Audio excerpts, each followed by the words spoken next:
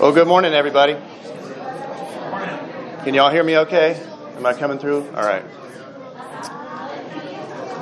Well, it's great to be here again at Christ Fellowship. I've had the privilege of being here a few times to lead in music a few times, and I'm always thankful for that. And I've told Mike this before, but I want to tell you that every time I come here, I am so encouraged and so refreshed. And I love that, and I love coming to this church. So thank you for having me. I love seeing the work that the Lord is doing here in and through this church and this community. So thank you for that.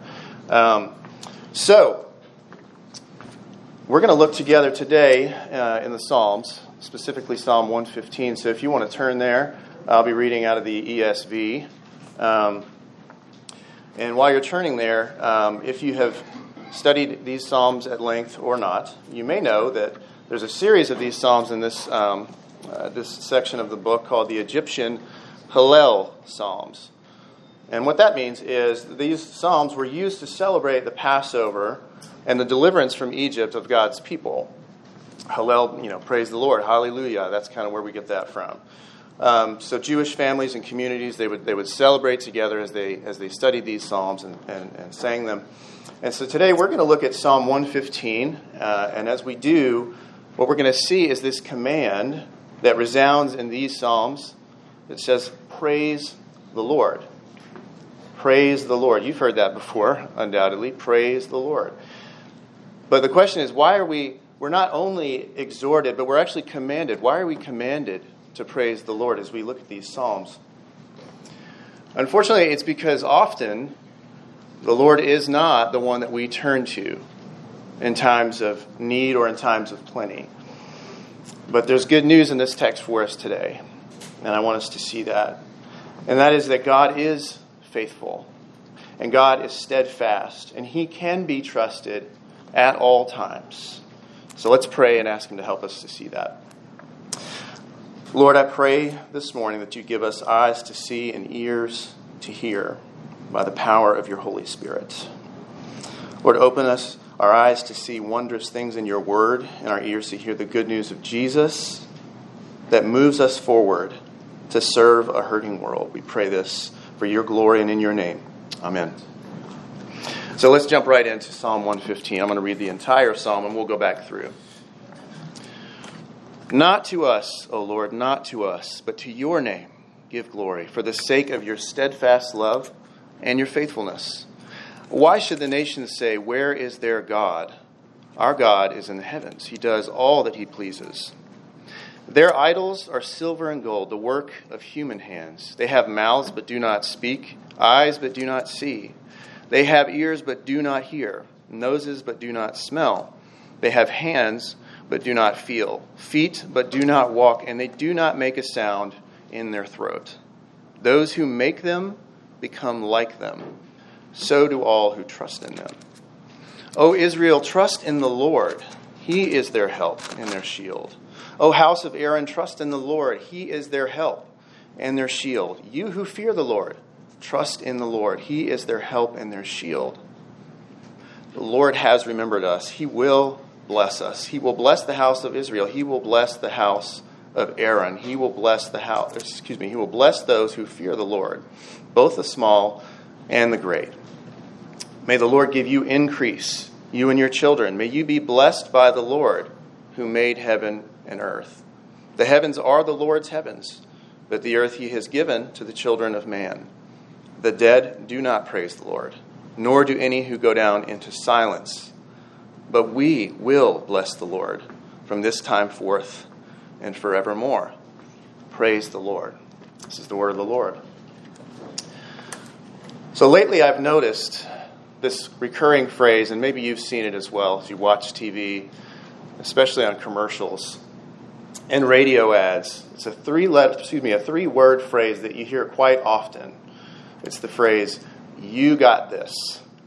Right? You've heard this before. You got this. Maybe you've heard that. And if you look for it, you'll see it and you'll hear it. It could be an ad for makeup or snack food or really anything, and they'll tell you at the end, "You got this." Right? It can be an ad for deodorant for, you got this.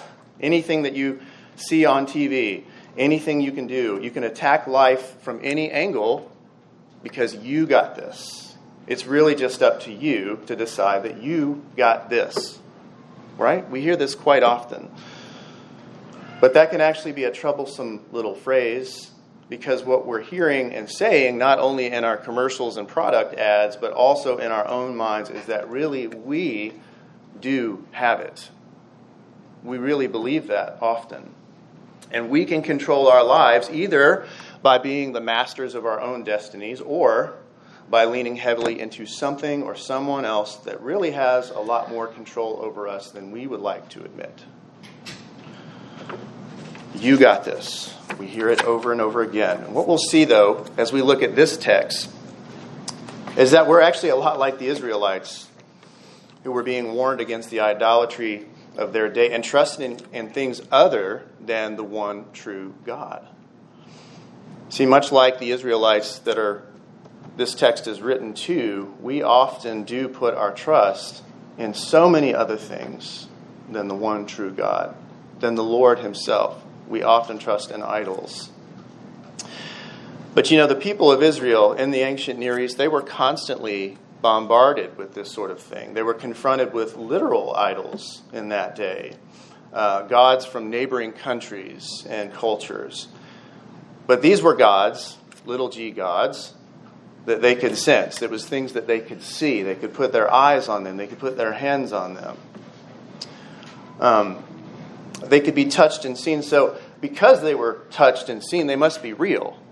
They must be able to deliver us because we can see them. But they're made by regular men and women. How much power do they really hold? In our day today, it's easy to lean into and trust things that we can also see and touch, hear. We're constantly doing this even when we don't realize it. We trust the things we can hear and feel and see, but that's not how we were meant to operate. Go all the way back to the beginning, Genesis 1. God created us, man and woman, in perfect fellowship with him. And he alone, he was God.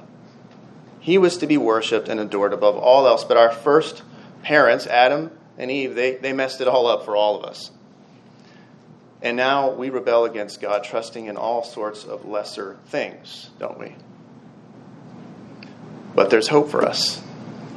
So what I want us to see, hopefully, in this psalm today is that because of God's enduring faithfulness, we can confidently trust in him completely.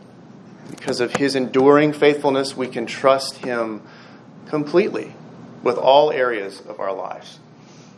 So why can we trust God confidently? Well, the first thing I want us to see as we look at verses 1 through 3 again is we can trust him because of his sovereignty. God is sovereign. Quickly, I'm going to look back at verses 1 through 3 again. It says, "Not to us, O Lord, not to us, but to your name give glory, for the sake of your steadfast love and your faithfulness. Why should the nations say, 'Where is their God?' Our God is in the heavens. He does all that he pleases." As you read those verses or look at those verses, there's a couple of words that should stand out to you, or maybe they don't. Steadfast love and faithfulness. If you've looked at the Psalms before and many other places in the Old Testament, you see these words, steadfast love and faithfulness. Here the psalmist, what he's doing is anchoring God's worth and glory in his very character. He is steadfast. He is faithful. He loves us that way. And because of this love, because of this faithfulness, He alone is worthy of glory and trust, and no one else. And perhaps when you hear those words, steadfast love and faithfulness, you think, yes, I have heard those plenty of times before. I've read the Psalms, I've looked at the Old Testament, and maybe it's just Bible words that we hear in church over and over again. And I'll admit that sometimes it's that way, even for me. We just kind of read past it. Or maybe there's not much experiential knowledge in your life of those words in terms of that kind of love and faithfulness. When the people would sing this song to the Lord, they were singing from a place of experiential knowledge. They felt it. They experienced His love.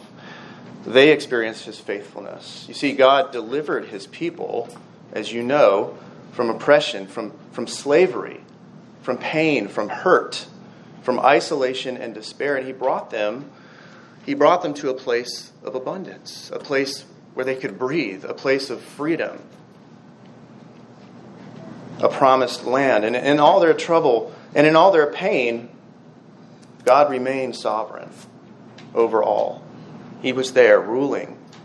And they experienced this, and He guided them with His care. And they could sing with confidence and joy because they knew their Redeemer firsthand. They experienced His sovereignty firsthand. They experienced the sovereignty of God in their very own lives.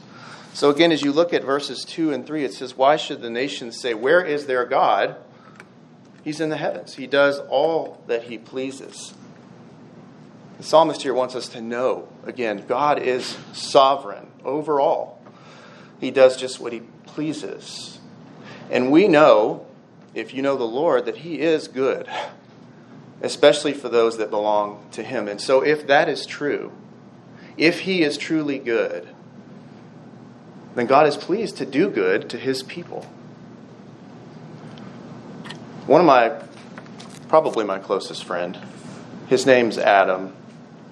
And Adam and I met in the 8th grade in study hall.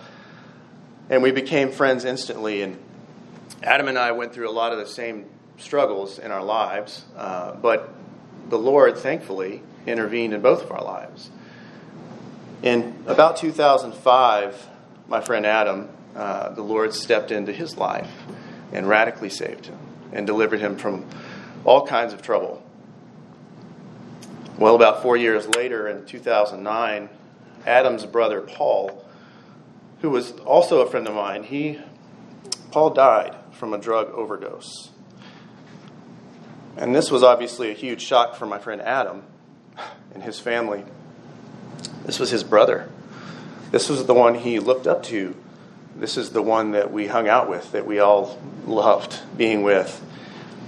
And Paul just couldn't seem to break the grip of addiction in his life. Even though he belonged to Jesus, he did. He couldn't break that grip. Well, about 5 months later of the same year, Adam was in a horrible accident where he worked in a warehouse. He was hit by a forklift, and then his leg was pinned between that forklift and another. Adam's leg had to be amputated, and he went through years of recovery. And he still has pain in a part of his leg that's not even there. And then several years later, Adam, now married to his wife Sarah, would have their first son. His name was Grayson. And it became clear as Grayson grew older that he had some very tough learning deficiencies. And he would eventually be diagnosed with autism. And some of you guys may know the joys and the challenges that can bring in a family's life. That's a lot of stuff to happen to one man. But today, if you spoke to my friend Adam, you would immediately see joy in his eyes, and you would hear of the peace and the confidence that he has in Jesus. Through all of that, you would hear of the gratitude that he has to the Lord for sustaining him and his family over the years, and you would never hear a complaint about the things that he has endured. Why? It's because Adam knows and he trusts in the sovereignty of God over all things. Because he knows by experience that God is steadfast and faithful, even though many things can't be explained. He knows God in his sovereignty is good, and that he can be confidently trusted. Why can we trust God? When we see his powerful work in the lives of his people in Israel, in the lives of his people today, even when they and we fail over and over again, we realize that nothing is a surprise to God, is it? He's not learning anything new about you. He knows it all. And yet he calls us his children, and he calls us his own. He has all knowledge and power and love, and as the psalmist says here, he does all that he pleases to do. Rescuing and restoring sinners and caring for the people that he has bought is what God is pleased to do. And he has shown that over and over again. And we can confidently trust him, again, because he is sovereign over this world and all that happens within it. But not only can we trust God because of his sovereignty, but also because of his reality. Because of his reality. In verses 4 through 8, you see these interesting descriptions here of the idols that the Israelites would encounter regularly.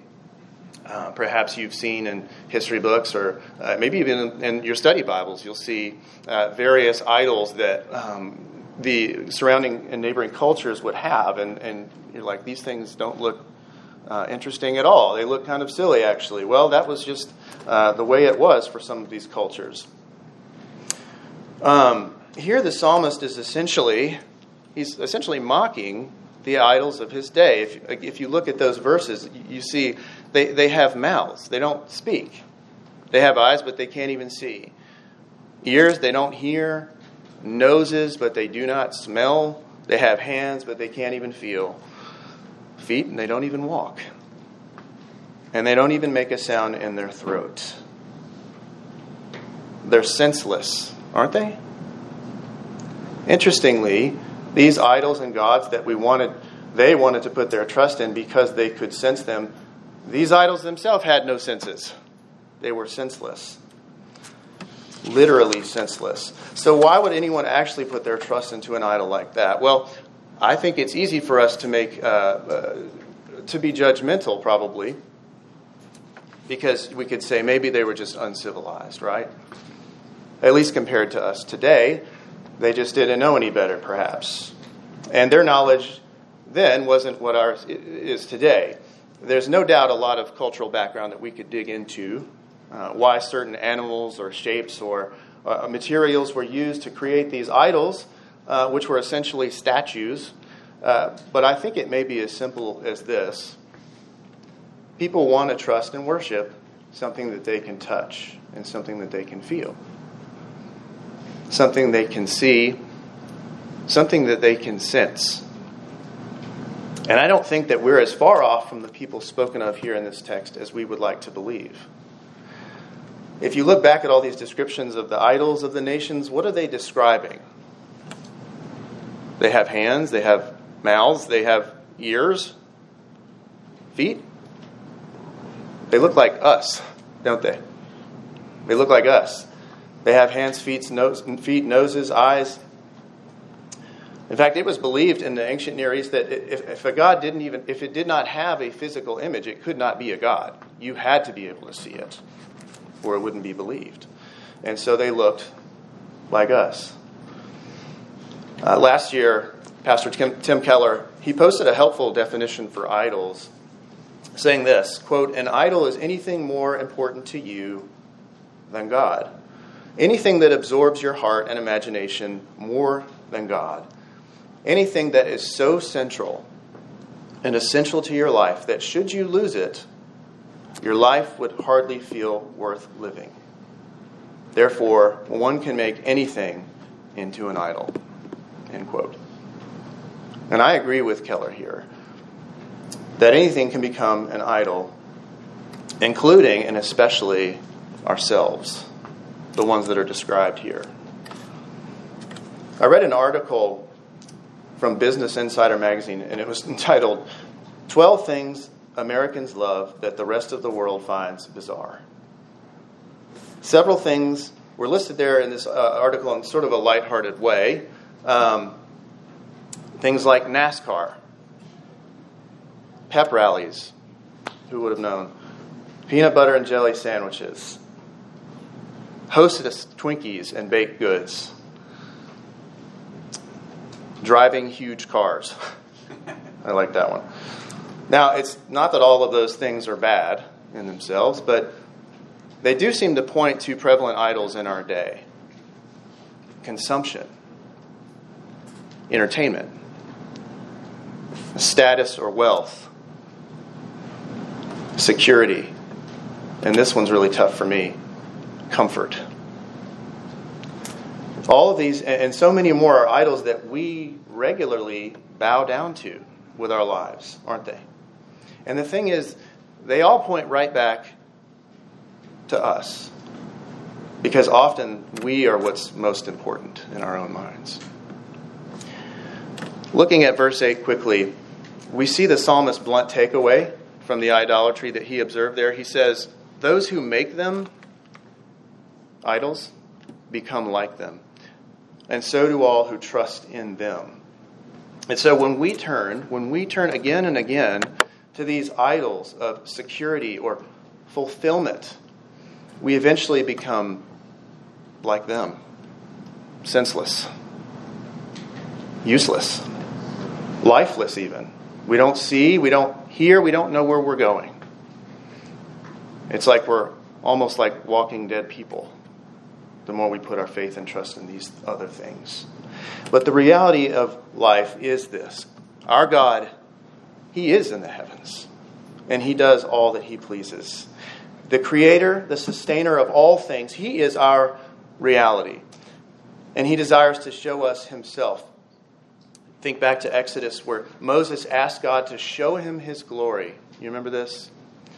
And the Lord had to shield him with His hand, and the Lord passed by Moses, declaring Himself, the Lord, a God merciful and gracious, slow to anger, and abounding in steadfast love and faithfulness, keeping steadfast love for thousands, forgiving iniquity and transgression and sin, but who will by no means clear the guilty, visiting the iniquity of the fathers on the children and the children's children to the third and fourth generation. That's a long name, is it not? But as God describes Himself, this is what He describes. He's a God of mercy. He's a God of grace. He's a God of love and faithfulness. But He's also a God of truth and a God of justice. That is the reality of who our God is. And that God can be trusted. So we can trust confidently in the Lord because of first His sovereignty, and as we just saw, the reality of who He is, but also we can trust Him because of our surety. And I'll come back to that word in just a moment, our surety. I'm going to read just verses 9 through 11 again. It says, O Israel, trust in the Lord. He is their help and their shield. O house of Aaron, trust in the Lord. He is their help and their shield. You who fear the Lord, trust in the Lord. He is their help and their shield. The psalmist here calls us again, trust in the Lord. Israel, the house of Aaron, and those who fear the Lord, trust in Him. You might be tired of hearing me say that by the end of today. Trust in the Lord. Some of you may hear that word, trust, and it's a painful thing to consider. Perhaps you've been hurt by somebody you trusted before. And perhaps you've been lied to by people you trust to, or someone has abandoned you that you trusted. And that's painful, and that's valid. And hesitance to trust people can be understandable. But I want us to consider trust in this light. The trust that God is calling us to, it must be based upon something. Blind trust usually doesn't make sense to us. So what can we base our trust on? Our trust in the Lord, what can that be based on? And I want to go back to that word surety and give us two quick definitions of that word. When we say that we can fully trust the Lord because He is our surety, what do I mean by that? Maybe you've heard that word in some older hymns. It's not used as much today, but it used to be. Verses 12 and 13 here, it says, "The Lord has remembered us, and He will bless us. He will bless the house of Israel. He will bless the house of Aaron. He will bless those who fear the Lord, both the small and the great." Well, first we can define that word surety simply as the state of being sure of something. I am sure that I'm going to eat lunch today. That's going to happen. I'm very sure of that. And here in verses 12 and 13, we can see a confident assurance that the Lord has remembered His people, and, number two, that He will bless them. That's what He says. The Lord has remembered us, and He will bless us. If you remember back to the beginning of this psalm, when we're called to give glory to the Lord, not to ourselves, but to Him, because of His steadfast love and His faithfulness. Well, the psalmist says here, we can be sure of something. We can be sure that God has been faithful in the past, and because of that, we can trust that He will be faithful in the future with every single part of our lives. His goodness and faithfulness is sure. And secondly, we can define the word surety as this: a person who takes responsibility for another's performance, or one who pays their debts. I'm going to read verses 14 through 18 that say, "May the Lord give you increase, you and your children. May you be blessed by the Lord, who made heaven and earth. The heavens are the Lord's heavens, but the earth He has given to the children of man. The dead do not praise the Lord, nor do any who go down into silence. But we will bless the Lord from this time forth and forevermore." Praise the Lord.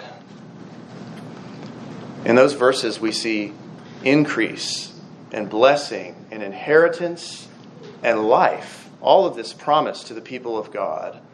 And they all come from the Lord. But they don't come without great cost, do they? Without the Lord's intervention in the lives of His people here in this psalm and in our very lives, none of these promises can come to fruition. And without the rescue and the redemption of Jesus Christ in the lives of us today, and because of His shed blood, we don't have any of those gifts either. We don't have promise. We don't have life. We don't have abundance without Jesus. And this is what this psalm is pointing us to. Jesus is our surety. Jesus is the one who took responsibility for our performance, and the one who took responsibility for us and our attempts at a holy life, and the one who ultimately paid our debts. That's what Jesus has done. He is our surety. You may know the great English preacher Charles Spurgeon. There's a story told about Charles growing up with his younger brother James. And Charles's brother James, he suffered from what they called weak ankles as a child. And because of this condition, he fell down a lot. And he was very clumsy, it seemed. And he found himself in trouble from this falling and weak ankles with his overbearing father, who called him clumsy and careless.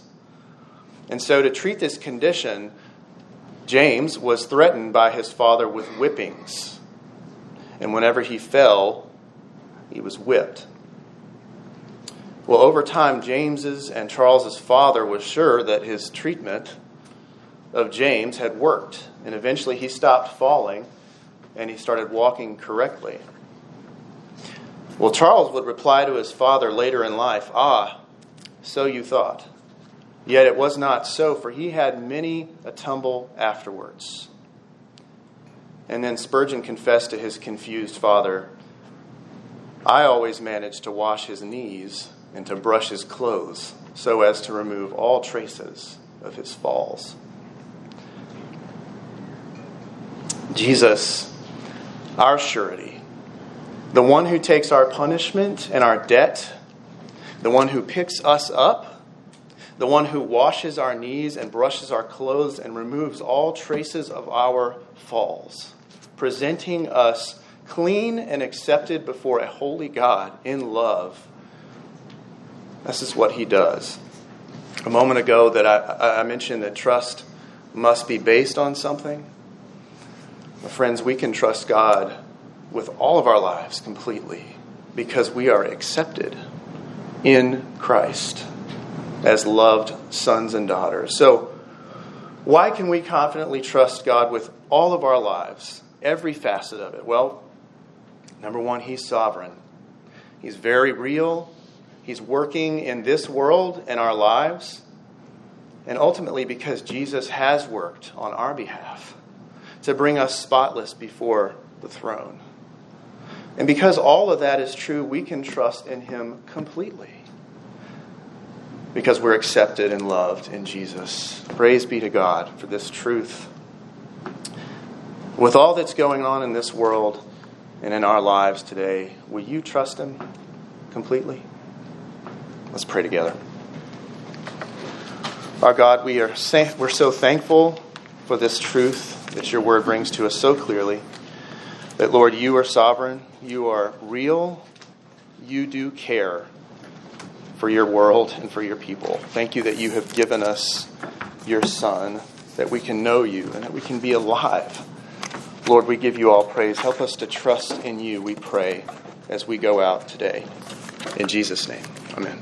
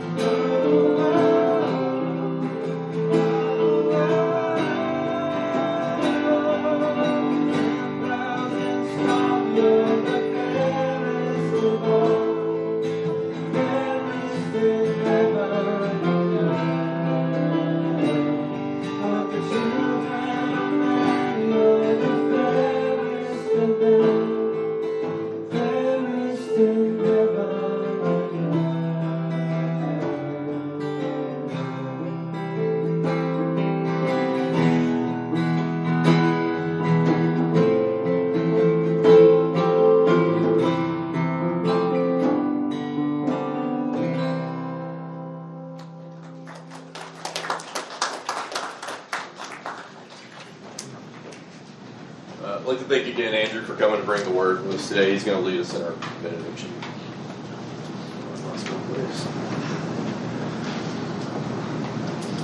I invite you to extend your hands if you wish to receive the Lord's blessing today. The Lord bless you and keep you. The Lord make his face to shine upon you and be gracious to you. The Lord lift up his countenance upon you and give you peace. Go in peace of God.